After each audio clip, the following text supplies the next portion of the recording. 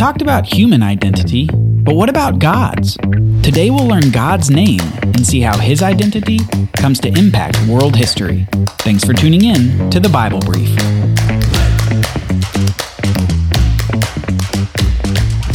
We're excited to keep moving through the Bible with you as we continue our jog together. We've just left the book of Genesis, and in that book we formed a foundation for everything else that occurs in the Bible. Perhaps most importantly, on both our run and our jog through the Bible, we focused on the importance of two events. First was the fall of mankind in the garden, and second was the Abrahamic covenant. The fall expressed the basic problem of the Bible, the corruption of sin in the heart of mankind, and the Abrahamic covenant gave structure to the way in which God will set things right and bless the whole world. This would happen all through a promise woven through the whole Bible, the promise of a seed of the woman Eve, a descendant who would destroy evil forever. As we move forward in the Bible, we're going to have significant focus on the nation through whom God would bring this descendant, this ultimate promised one. He will be a descendant of Abraham, Isaac, and Jacob, and he will come from Jacob's nation, Israel. In this episode, we'll be introduced to the nascent nation of Israel, who through coming to Egypt because of famine, will leave Egypt to go back to the land promised to Abraham, the land of Canaan. So let's get started. We begin the book of Exodus with a rehash of what has happened since Joseph saved the world from famine with God's help. As the second in command of Egypt, he helped lead the country to save grain during the years of plenty, to have rations enough for the 7 years of famine that would follow. Remember, it was in this context that Israel's family all came to Egypt to settle. Then, around 400 years pass, and Exodus tells us this in chapter 1. Joseph and all his brothers and all that generation eventually died. But the Israelites were fruitful, increased rapidly, multiplied, and became extremely numerous so that the land was filled with them. Said another way, the 12 sons of Israel expanded into the 12 tribes of Israel. Each of the sons had lots of babies, and in turn that generation did the same. This repeated until hundreds of years later, they became extremely numerous so that the land was filled with them. These 12 tribes, the peoples from each of Israel's 12 sons, would become the main way of dividing these many people for the remainder of the Bible. 12 sons for 12 tribes. If you're interested in both the names and the character of each tribe, a good place to look is in Genesis 49, where Israel blesses each of his 12 sons. We couldn't cover it in this jog through though due to the constraints of time. Okay. So now we have a nation of 12 tribes that's extremely numerous and fills the land. Egypt now essentially houses a nation. It's a nation within a nation. The nation of Israel within the nation of Egypt. And then something happens. A new king who did not know about Joseph came to power in Egypt. He said this to his people, "Look, the Israelite people are more numerous and powerful than we are. Come, let's deal shrewdly with them, otherwise they will multiply further, and when war breaks out they will join our enemies, fight against us, and leave the country." So the Egyptians assigned taskmasters over the Israelites to oppress them with forced labor. The Egyptian Pharaoh is evidently worried about the number of Israelites, also called Hebrews. He sees that they are dominant in Egypt, and he's afraid that they may become uncontrollable. And not knowing Joseph, he doesn't respect the fact that one of the sons of Israel was responsible for the survival of Egypt in the first place. Not only does he oppress the Israelites in slavery, but he also commands infanticide of all the baby boys born to the Israelites. But as we know from our run-through, the baby boy Moses is spared by the Egyptian princess, and he grows up in the household of Pharaoh. However, upon seeing the oppression of another Israelite slave, he murders the Egyptian oppressor before fleeing into the desert. It's in the desert that God shows himself to Moses, before commanding Moses to go back to Egypt to demand the release of the Israelites from their slavery. Now, with our focus in this jog through on identity, I want to focus just briefly on the middle of this conversation between God and Moses, as God is commissioning Moses to go back to Pharaoh. In Exodus 3:13 and following, it says this, "Then Moses asked God, 'If I go to the Israelites and say to them, "The God of your ancestors has sent me to you," and they ask me, "What is his name?" what should I tell them?' God replied to Moses, 'I am who I am.' This is what you are to say to the Israelites. I am has sent me to you. God also said to Moses, say this to the Israelites, the Lord, the God of your ancestors, the God of Abraham, the God of Isaac, and the God of Jacob, has sent me to you. This is my name forever, and this is how I am to be remembered in every generation. Now, this is the first time in the Bible when God reveals his preferred name to anyone. This name is often translated in some way to either Jehovah or Yahweh, but it's essentially 4 Hebrew letters that carry with them a somewhat complex meaning. In this passage, it's translated as, I am who I am. The emphasis, though, needs to be emphasized. God's name is a statement about God's identity, which is effectively, I am. Now, when people say that, they're talking about being or state. That is like, I am tired or I am hungry. I am followed by some modifier. This statement by God, however, is not about a shifting state.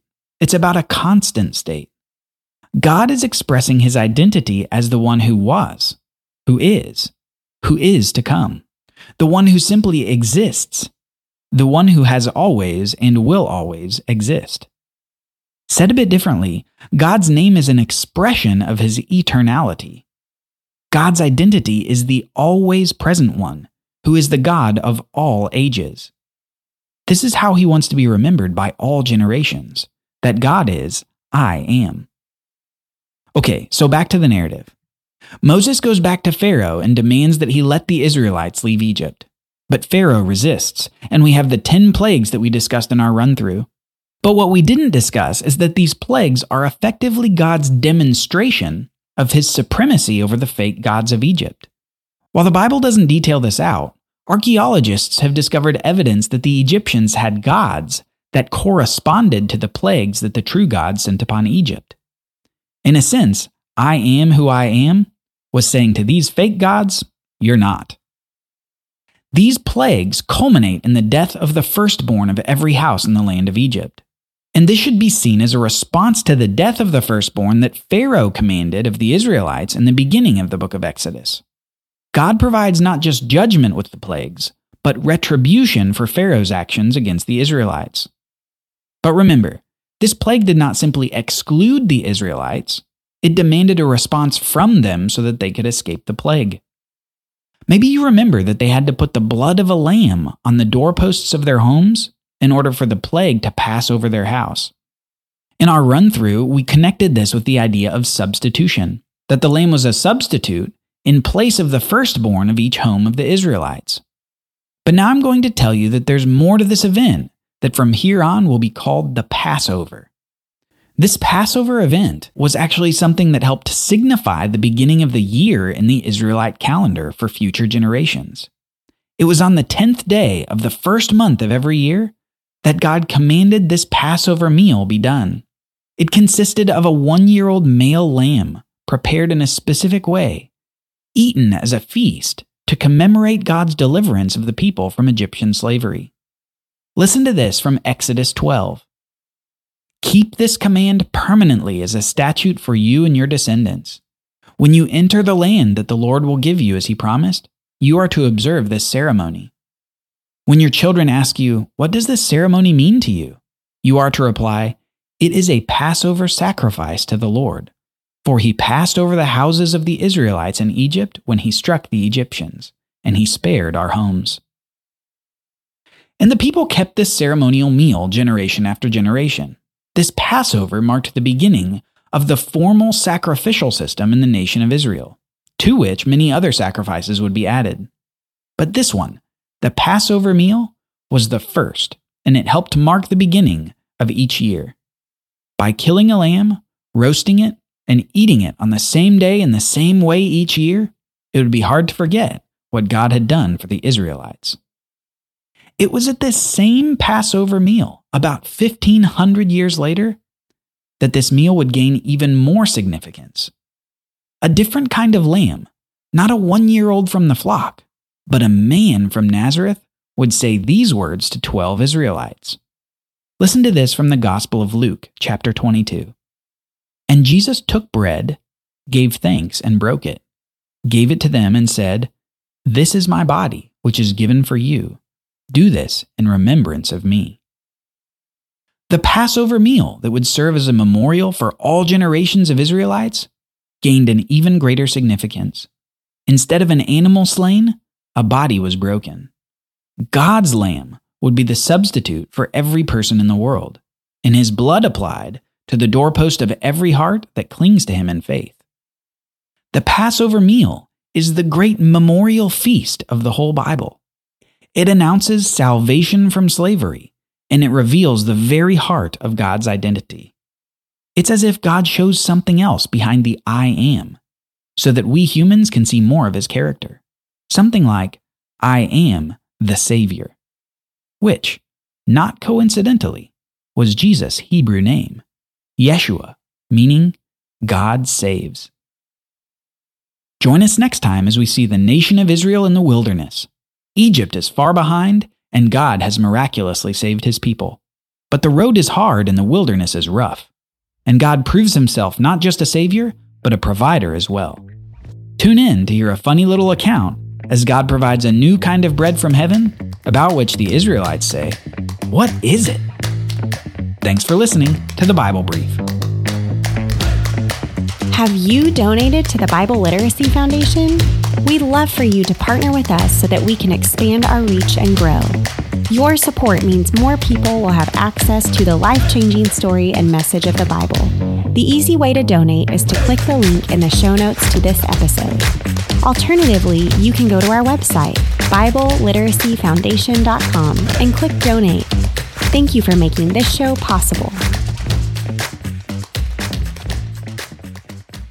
Copyright Bible Literacy Foundation 2022.